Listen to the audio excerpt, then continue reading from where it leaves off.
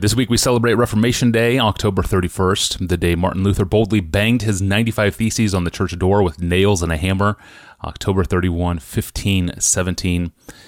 Of course, he more likely glued the document with poster paste, and he probably left the decoupage to an assistant, actually.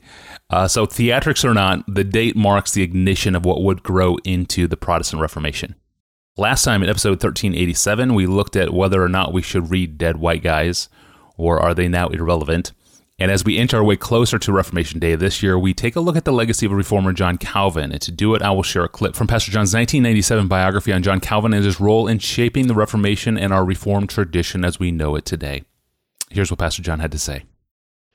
His view of Scripture, which defined the remainder of his ministry, was very high. He said, "We owe to the Scripture the same reverence which we owe to God, because it proceeded from Him alone and has nothing of man mixed with it." His own experience had taught him, quote, "The highest proof of the Scripture derives in general from the fact that God in person speaks in it." Those were the incontrovertible truths for John Calvin. The Scriptures were the voice of God. God vindicates God by bringing us to life by His majestic witness. We see Him in His Scriptures, and He and they then become authoritative immediately for our lives. And what kind of life is born? For Calvin, it was a life of invincible constancy in the exposition of Scripture. Tracts, institutes, commentaries on every New Testament book except Revelation, numerous Old Testament books, but all of it, including these two books here, is exposition of Scripture. Dillenberger says, Calvin assumed that his whole theological labor was the exposition of Scripture. He wrote at the end of his life, "I have endeavored both in my sermons and also in my writings and commentaries to preach the Word purely and chastely and faithfully to interpret His sacred Scriptures." Everything was exposition of Scripture. That was the kind of ministry that was unleashed by his experience. And preaching then became the main vehicle. Calvin's preaching was of one kind, and it never ever changed. It was sequential, expository preaching through book after book after book. On Sunday morning, he always took New Testament. Afternoon, New Testament. Sometimes a psalm on Sunday. During the week, 3 times, always Old Testament. There are only fewer than half a dozen instances where he broke pattern for any church year event. So, Don Whitney, if you wonder what to do on Christmas, preach on Deuteronomy 29:23. Or whatever happens to be next. That's what Calvin did. Every Easter, every Christmas, he plowed right on through with fewer than half a dozen exceptions. Now, to give you an idea, picture this. It's August 25th, 1549, and he begins a series of messages on the book of Acts. We know this because that was the first time when he had a stenographer who was taking down his sermons. He preached totally without notes and without anything, straight from the Greek and straight from the Hebrew, right there in front of him. He begins Acts on August 25th, 1549. He ends Acts on Sunday morning in March 1554. So from 49 to 54, he's preaching on Acts. Straight through. And then, after that, he picks up Thessalonians, 46 sermons. Corinthians, 186 sermons.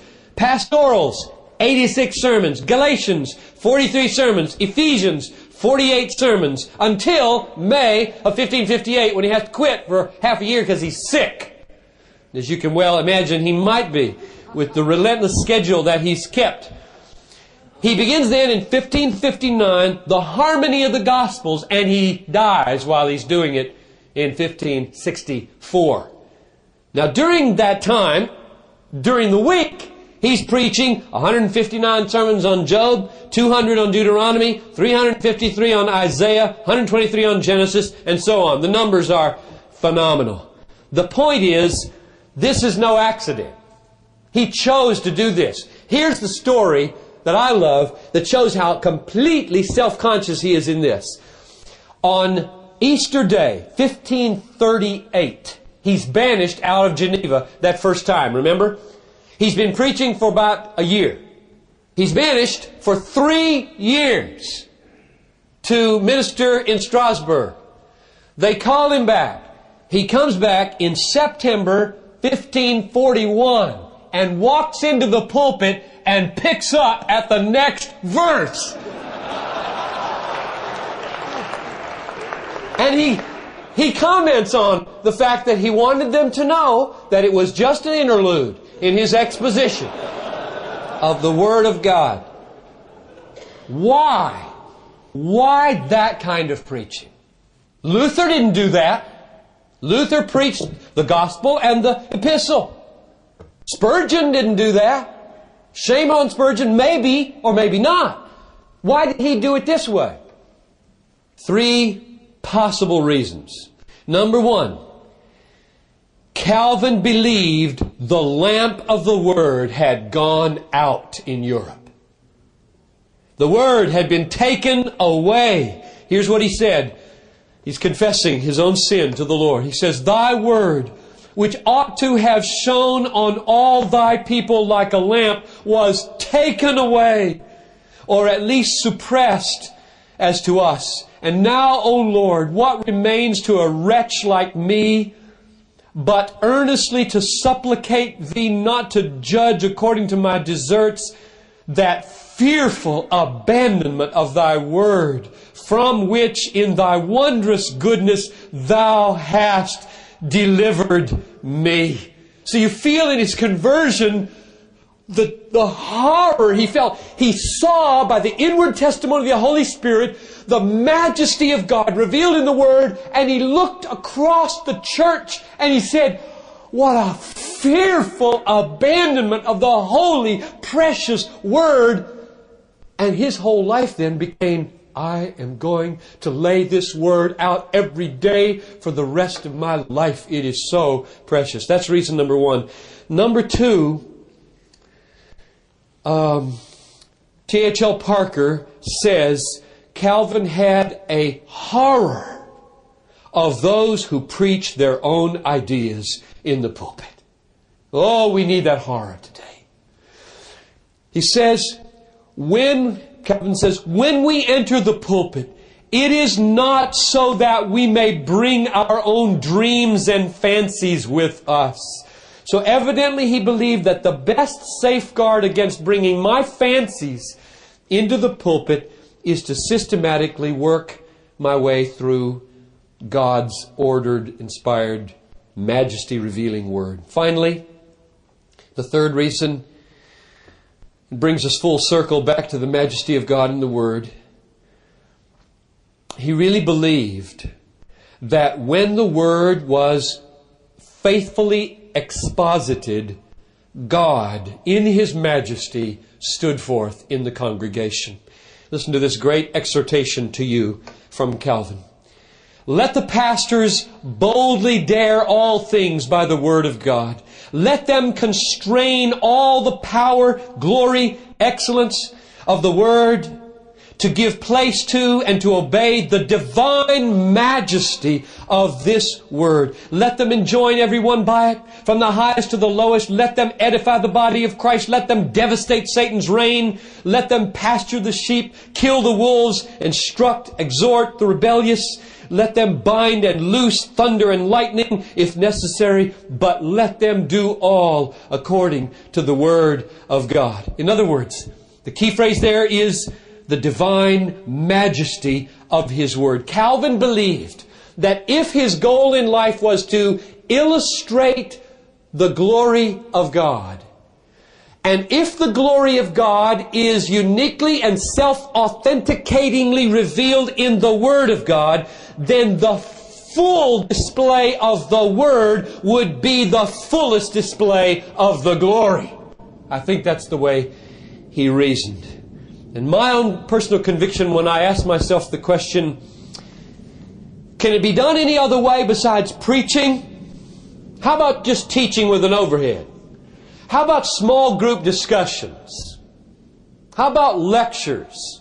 How about books? How about computer CDs sent to China? What's to become of preaching? And this is my conviction. I don't know what Calvin would say.